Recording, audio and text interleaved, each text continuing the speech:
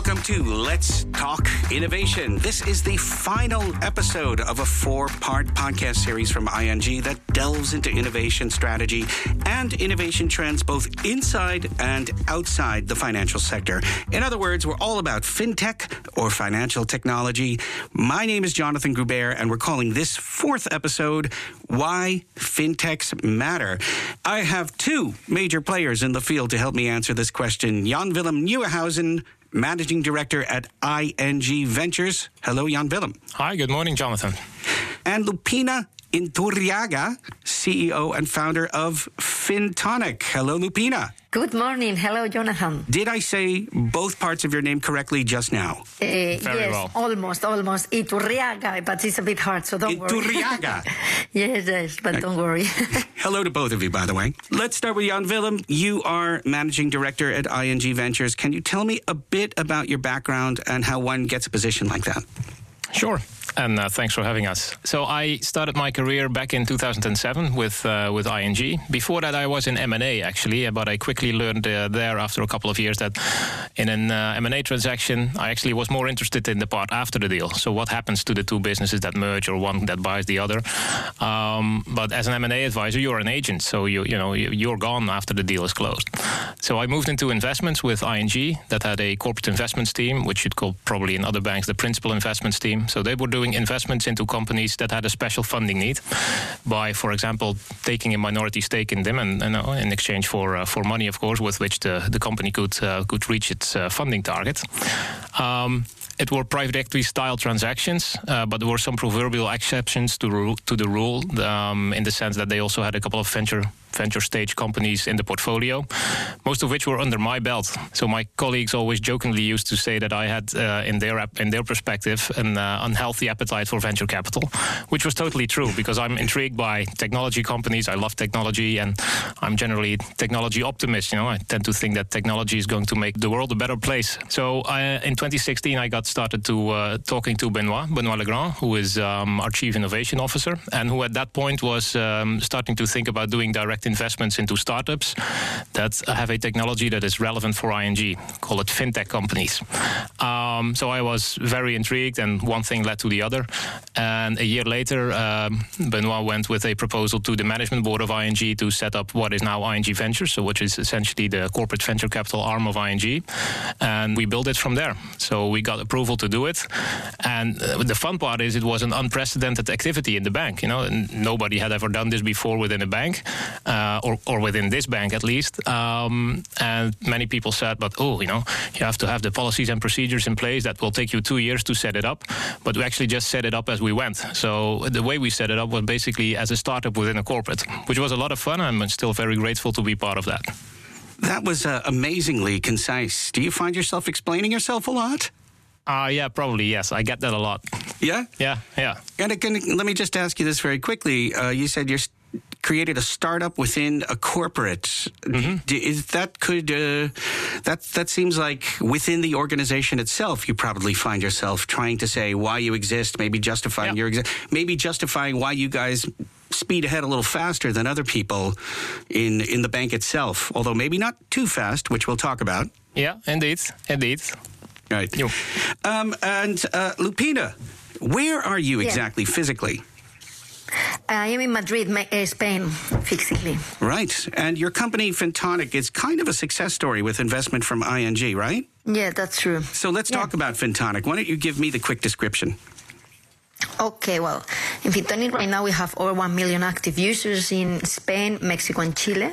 And this is a mobile app that helps you to better understand your money because you have everything organized and you understand where your money goes, supermarket, car, food. But from the very beginning, it will send you alerts if something goes wrong, if you have a duplicate charge, if you are paying fees or commissions. And from the very beginning, it will help you to save money because it will tell you if you are overpaying in your receipt, in your insurance, in your telco, in your energy receipt, and will do the switching for you within the same companies or in other companies, so you will save a lot of money. And Fintonic will always give you your credit score, so you will understand if you are good or bad for the banks, which is your API, which is your interest if you are going to apply for a loan. And then if you need a loan, you have a marketplace for loans, so you can get a loan in less than 2 minutes. And now, that is great. We are launching a card and an account that we are going to be pioneer with this product also. And who exactly are your customers? Our customers they're not companies, they are just, we are a B2C company. So all the people to help them with their own finance, to solve them and to make better informed decisions. So this is really all about the consumer at large. Yes, it is. So how did you come up with this idea? Well, in 2012, myself and Sergio Chalbó, my co-founder, we thought that in Spain we didn't have a solution to help the people to save money and to better organize it. And we were in a huge crisis here in Spain on that moment, right now again, but on that moment was really, really severe. And a different kind of crisis, if you will. Yes, it was. This one is conjunctural, and that one was structural. We have here a huge problem with banks and with everything. So we decided that it was the moment to help the people, because we saw there was a huge pain. The people didn't know where the money. For example, in my case, I have a banking background, and my husband is financial director, and we were like fighting. Where the money goes? I don't know. Why are you in overdraft? It was like a mess. Yes, it was real to have everything under control. It was a huge mess. So we decided to help the people in this way. So really, in a sense, you were like, well, if people like us are having trouble keeping up with all of this, think about other people, because you guys were banking financial professionals. Yes, and we had a lot of issues ourselves, and also from that moment we knew that we couldn't develop a marketplace. We have it in our strategy, but we couldn't develop it because we didn't have the users, and we didn't have also the banks or insurance companies connected on that moment. But we knew that here in Spain, only with this organization functionality, that to have everything organized, to have everything under control, to be you, the person that controls your bank or your insurance company, was really great, because the people didn't know how many fees they were paying. They didn't know if their insurance was more expensive than their neighbors. So just with this alert system telling them if they were overpaying, it was really, really huge. That's amazing. And it sounds to me like the germination of the idea was you just being fed up with trying to figure it all out. That it was confusing, and you wanted to create order. Yes, because on the past, Sergio and myself, we were working always for banks or in a bank. So we were not like aligned with the users. We decided that we didn't want to build more products for banks per se, but for the users, for the finance people, yes. And when did you launch? In December 2012. And you already have 1 million users? Active, yes. Active users. That's amazing. So I think I kind of already have an answer to this question to a certain extent, but let me just ask it to you, Lupina. What is the added value of a speedy fintech company compared to, say, a regular bank? Well, I believe we have a different approach to solving financial needs. We are faster because we don't have any legacy at all. I bear in mind that all the banks, they are huge, and they have all their branches, and they have all this technology built many years ago. So as we are like few people, everything is digitalized. We can like go straight to launch a product like in weeks or months, like in very short-term periods, and that's not the case in a bank right now. And perhaps it's stating the obvious, but what's the disadvantage of being a startup like you? Well, as you know, the huge banks have their own brand built for many, many years, and they have several or millions of clients. So for them to approach people is much more easy. We have to create, from our case, we did need to create a brand from the very beginning. No one knew what Fintonic was, but also no one knew our service. It didn't exist. So to create a new product from scratch and to make the people feel that they need it, because you couldn't go to Google and find a description of Fintonic. I need someone that organized my money. It wasn't the case. So, to create something from scratch, it takes also time to create your brand and to build the necessity on the users, of course. Right, you were baking a delicious fintech cake from scratch. Yeah, that's true. In fact, you were inventing the recipe. Right? Yeah. So with an organization like Lupina's, Jan Willem, what's interesting for somebody from a big bank like ING looking at her company and thinking, this is something we need to invest in? Yep. So when we look at Fintonic, we see actually many things that ING would want to do or be itself. I mean, you only have to go to the investor relations section of ING's website, where you can read a lot on our strategy and their strategy presentations there. And many of them will talk about becoming a platform or becoming active on the platform of others and helping our own clients with products and services that are not even necessarily our own, but because maybe the best fitting financial service or product is something that we don't have in our store, but we do know somebody else who has it. And when you look at Fintonic, this is exactly what they do. So they have a very user-central approach where they say, we just want to get the best to our users that is available in the market. Could be from our own shop, but not necessarily. So they also have this marketplace connected to it. And this is, for us, a sort of a dot on the horizon where we would like ING to get to. But as Lupina said, we are a very big organization.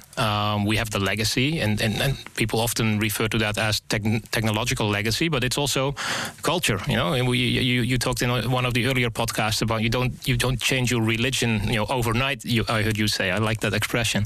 And in a big corporate, it's culture is a corporate culture, not a startup culture. So decision making takes longer, but also the stakes are a lot bigger. So it's less agile than a fintech is. And because of the fact that Fintonic is very agile, they can experiment very quickly with putting new products and in the market and experimenting with a new approach of getting to the consumer. And this is something that we can learn from. Does ING need to make profit out of this? Is that the idea, the ultimate aim for you guys, other than helping the consumer and making it easier and using all the things that they can do, the fast approach to things? Do you need to make money from the investment in Fintonic? Yes, absolutely. Because there's hardly anything strategic about investing in something that isn't successful financially. Right. And Lupina also mentioned that a bank's legacy is a big issue. Why is this such a problem, do you think? I think this particularly touches on the technological legacy. So we are an organization that has come together through several mergers. We have been building systems that in the 90s, in the early 2000s, that are still in use. So an example is, if you are a client of ING in the Netherlands and you go into your banking app, you will not be able to see your mortgage. You can if you go online, or online in the sense that through the web portal. That is being worked on, and within a couple of months that will be deployed. And when you hear this, you may say, hey, that's silly, why is that such a big thing? But it's really about, in the background, tying together systems that are currently separate. And there's no easy tinkering with systems in which you keep the financial data for millions of people. So it's like, to take an analogy, it's like fixing a plane or changing parts on a plane in full flight with passengers in it. So there's zero tolerance for any error, which means that you have to take it very slowly and test it, etc. So before you can deploy a new feature, it takes you a lot longer than when you are able to start from scratch, as these fintechs do. It sounds very frustrating, Jan Willem, is it?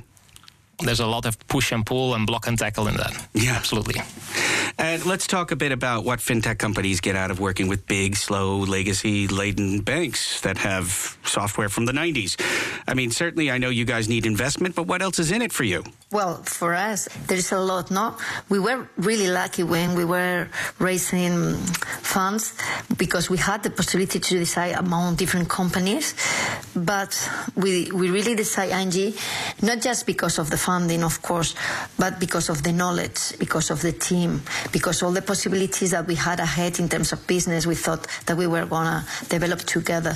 I am really, really happy with Jan-Willem and with our team, because all their vision is very aligned with our vision of what's going to happen. And they challenge us, they help us, and they can introduce us to any person within their own company, so they can solve many doubts or give us different possibilities or way of doing things. So, well, can you give me an example? I think we need an example here to really understand what you mean. For example, when, I don't know, maybe this is boring for the audience, but maybe if you are gonna talk about AML, like money laundering or wherever, of course they have their own story, so they know how to deal with this. They know that you have to be very on top of this and how to do it, and then it saves you like lots of months or to deal it yourself, within your company, because you don't have to learn everything again from scratch. They know it, so they can share it with you. That's really important, I believe. And they have done that? They've shared that kind of stuff with you? Yes, of course. They whenever we need them to share knowledge, I don't know, Jan-Willem can tell you, but we've been talking with all the departments in ING, not just in Spain, but ING Group globally. So from Poland, people from Poland, from everywhere. I've been like seeing what is their own last developments that they're gonna launch with different persons in the team, and I've been in the discussing why that was good or bad. So yes, it's been a great journey together. Sounds like ING is on your speed dial. Yes, it is, because they understand, no?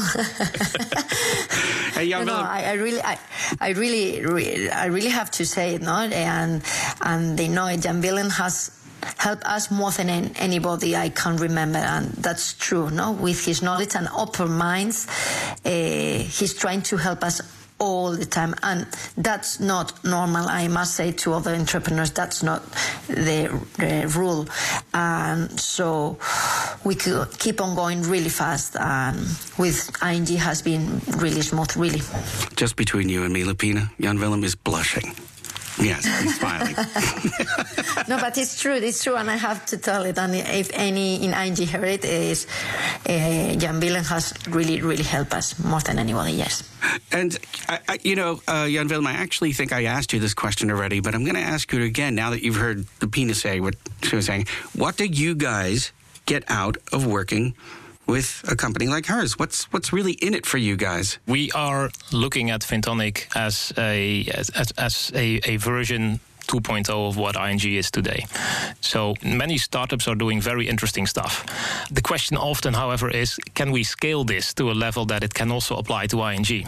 And Fintonic, I wouldn't even, I shouldn't even call Fintonic a startup anymore, because indeed they are now having 1 million active users, which means active users, people who are daily active on the platform. That is a scale that you could extrapolate to a bank like us. So we have 38 million customers worldwide. That means that what Fintonic does can be applied at scale, which is a big difference from many of the startup interesting ideas that you get to look at. This is something that ING could be like this. Right. Maybe one day or very soon. Correct me if I'm wrong, the idea of creating something like ING Ventures is an idea of sort of getting around the known limitations of working within a company like that. Is that how you see it? Yeah. So we are one of the tools in the toolbox of the innovation space within ING. So you've talked to other colleagues of mine, but and we are complementary to what they do. So we are complementary to the ING Labs and the fintech partnerships teams.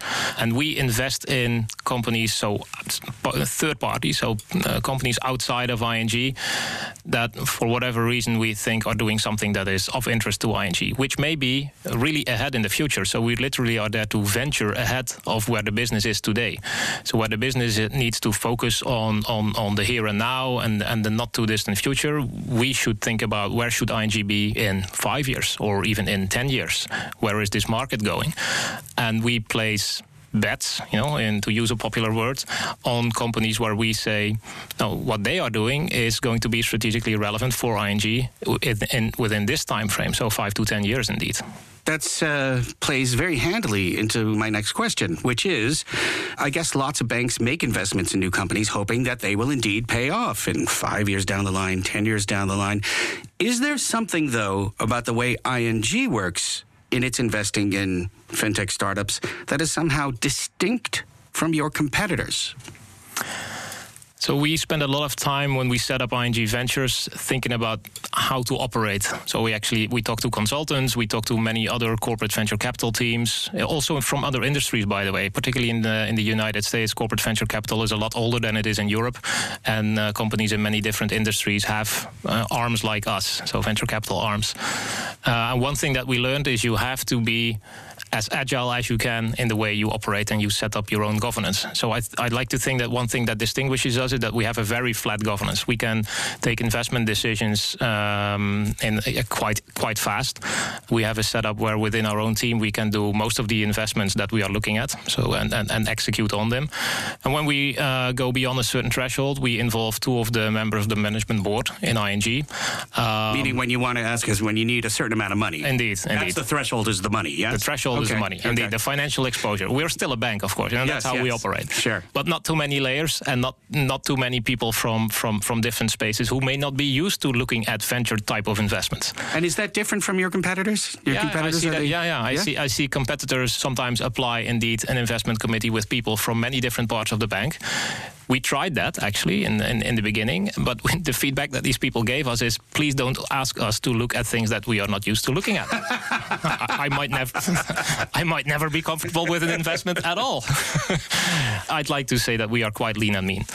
And another factor is that we are really investing from looking for a strategic rationale to invest, and we try to validate this as much as we can by talking to people inside the bank from the relevant parts of the business. Yet we do try to be thought leaders. So we don't invest in things that the business has already found or is even maybe already a client of, which financially speaking is the less riskier approach and maybe the more savvy one if you're just looking for financial return. But we are there to bring new ideas to the bank, and maybe we'll get it wrong sometimes. Maybe we'll invest in things that are and that might even be very successful, but the business is taking another turn. Can you give me an example of when things went wrong? That also was literally my next question. I had it written down right here. It's almost as if I knew you would be asking this question. We still have a quite young portfolio, so I don't have skeletons in the closet yet. Statistically speaking, accidents will happen. Businesses will fail. In venture capital, the majority of the companies that a VC invests in, will not be successful or just barely successful. And you're looking for the ones that knock the ball out of the stadium, to use an American expression, I guess. Some companies are definitely struggling. COVID-19 is affecting many companies, particularly in the B2C space. That may create a shakeout in the entire industry. So, for sure, there will be companies also in our portfolio that will not go well at some point. So to summarize what I think you said is, actually, we're new at this, so we don't have all that many failures, but you're expecting them. Yes. It's inevitable. It's inevitable. We always, and it sounds a bit reassuring, but we always say to each other, if there's no failures in the portfolio, you've probably not been venturing enough. You've probably not have taken enough risk. Right. Lupina, what are the challenges of working with ING? Well, I believe a big corporate, it has certain expectations and certain standards before they can work with a startup. And for a startup, that can sometimes be challenging, not to keep up with or to have the stamina to wait for the corporate sales cycle, as I will call it. Sometimes when you are in a startup, and you can't take decisions instantly, like you really can't launch a product in 2 months. It's really, really fast, the cycle. You wonder many times why things have to take weeks or even months, even before they get them, in a large corporate. And has that happened recently? Because I got Jan Willem here in the room. You can just let him have it right now. Why is it taking so long, Jan Willem? She's ready to go. It's actually, as Lupina referred to, the corporate sales cycle. So decision making in a corporate, it's many people are involved, and it's often about things like, is this the direction we want to go? Is this about cannibalization? So there's all the standard questions that are being asked before a decision is taken. Well, there you go, Lupina. A description of bureaucracy. That's how that works. So my question to you is, because I'm sure that you knew that answer already, how do you make this work? Well, for us, for example, but I'm not going just to talk for ING, no? In that case, we have created a marketplace. Yeah. And we have this chicken and the egg problem, no? First, you need to get the users until banks or insurance companies are like willing to come, no, to the marketplace. But just to launch one company, no, like one big bank, or just to be in the marketplace, it takes not like months, it takes years, because they have to rely on your own, know your customer, because you do it on their behalf. So, of course, they have to audit it, but it takes really long. So, for us, just to create the marketplace until all the pieces have assembled together, it took time. So, to do things in a proper way, in a solid way, it takes time, and sometimes you cannot rush things because it won't work, no? Because if you want a marketplace in that case, or an insurance marketplace, you need the client, but you need all the insurance company to be within the marketplace, and you need to go one by one, you need to talk with them. So it takes time, but once you have done it, then it's a huge entry barrier for others, because for the next players it would also take time, because they need to rely on the following marketplace that they will be launching. So are you saying to me that you're used to this? Yes, I am used to it. And we understand it. Right, you understand it, you have the mindset, you understand the people who you're working with, and you're also, just like they are, if I'm interpreting what you're saying correctly, thinking also ahead in terms of years, not quarters, but years. Yes, of course. Within Fintonic, we really believe in solid unit economics. Maybe we are a strange fintech company, but we believe in solid economics. We want to be break-even in the following months, and that's not the case of the most of the fintech companies or challenger banks that we are competing with, because we know the things has to be done in their pace, no, and it takes time. So you're saying you see other fintechs and they are not thinking in those terms. They're really in it for what's happening. No, maybe they're thinking more on growth. That we of course think on that, but maybe they're much more focused on growth, just getting users. But then we believe this is a business, no? That of course you need to monetize, and of course you need to be or have solid unit economics. So you need to be in break-even.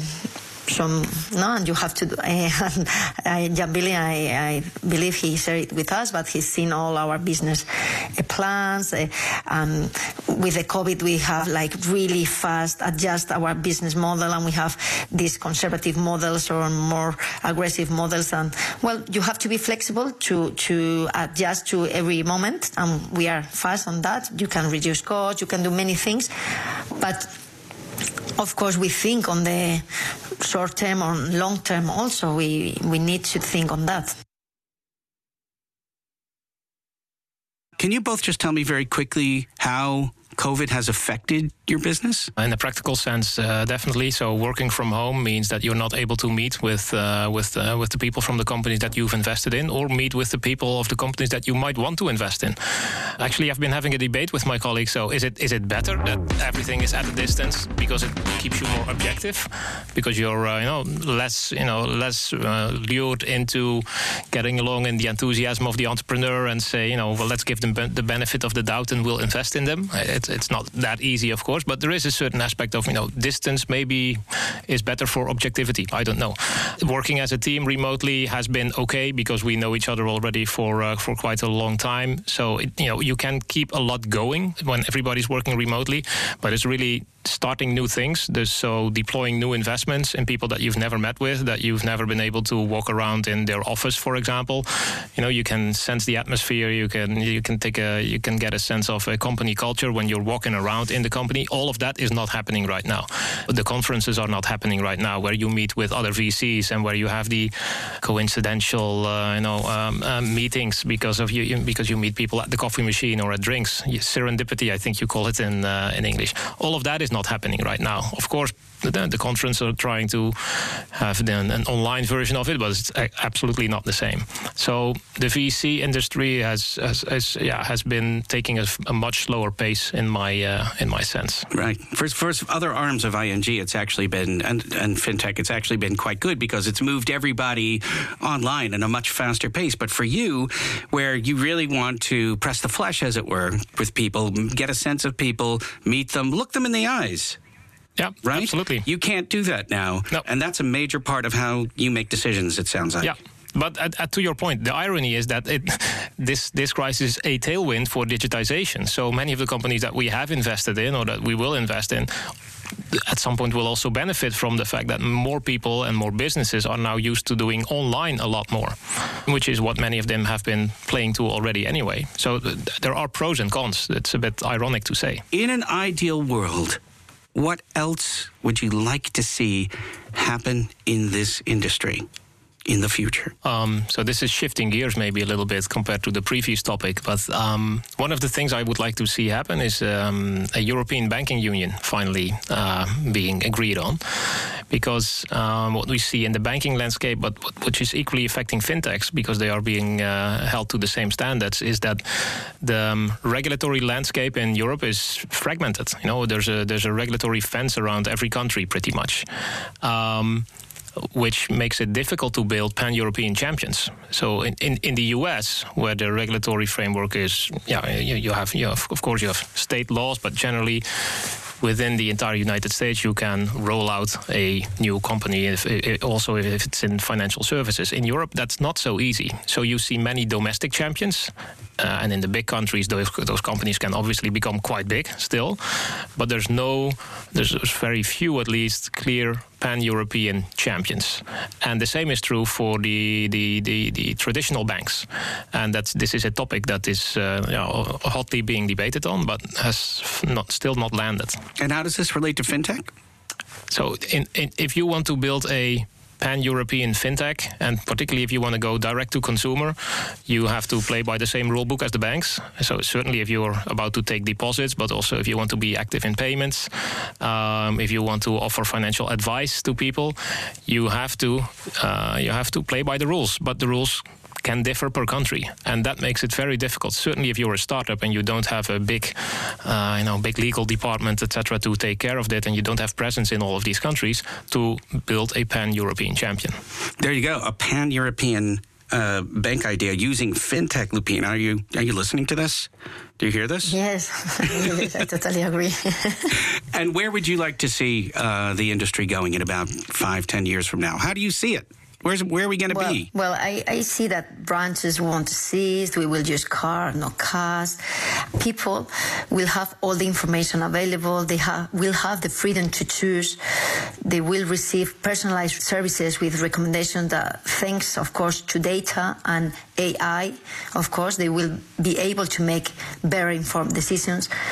And, I think banks will become providers and insurance company of product, and the people, we will choose what is better for us. And this will become a reality, no? That banks will be providers, and because I believe it's not wise always to take the product that your bank offers to you, because they are not always the best for you.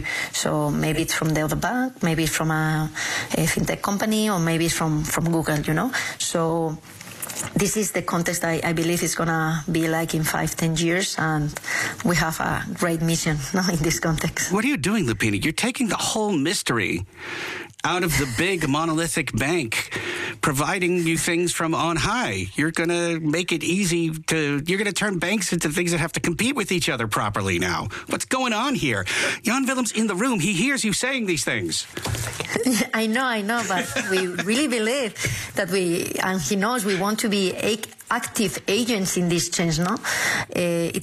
We need to be an important part of this change and bringing more transparency and the best possible solutions, allowing the client to choose what is best for them. And Yes, and we need to guarantee always the best experience possible. So we want to put the power back into the user's hands. And I don't know if we will be the winners, or it will be Google or a bank or whatever. But what I know is that the user in 10 years' time is going to be here. We people are going to be there, and we are going to have much better solutions to our day, and we are going to make much better informed decisions. So you sound very passionate about this.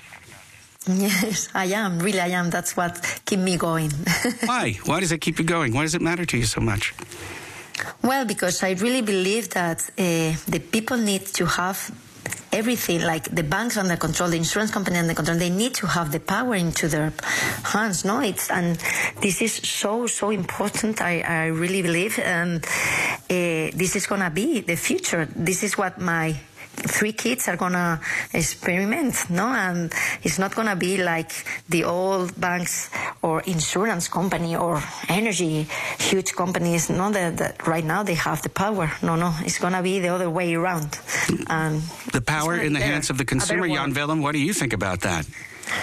I'm all in favor, because I think at the start of this podcast I said I'm a technology optimist, and I tend to think that technology is going to make the world a better place. And I think, I agree with all of what Lupina says. The solutions that they've built and the solutions that many other companies are looking into is helping the user gets to get in control rather than the big companies. And it may sound strange to coming from somebody who's working for a big company, but this is ultimately, I think, better for everybody involved. Better for everybody. And that brings us to the end of this show. How do you feel, guys? Did we do it okay? I think we did. Thank you. I enjoyed it a lot. Thank you. Thanks for having us. It was great having you. I'd like to thank the both of you, Jan Willem Nieuwenhuize, Managing Director at ING Ventures, and Lupina Iturriaga, CEO and founder of Fintonic. Thank you both. Thank you. Thank you, Jonathan. Thank you, Jan Willem. And this was the 4th in our 4-part series, Let's Talk Innovation. Let us know if you'd like to see more at bnr.nl/brandstories/innovation, where you can also hear the other 3 shows. And we'd love to hear what you think about those programs, too. In the meantime, thank you all very much for listening. My name was Jonathan Gruber, and have an innovative day.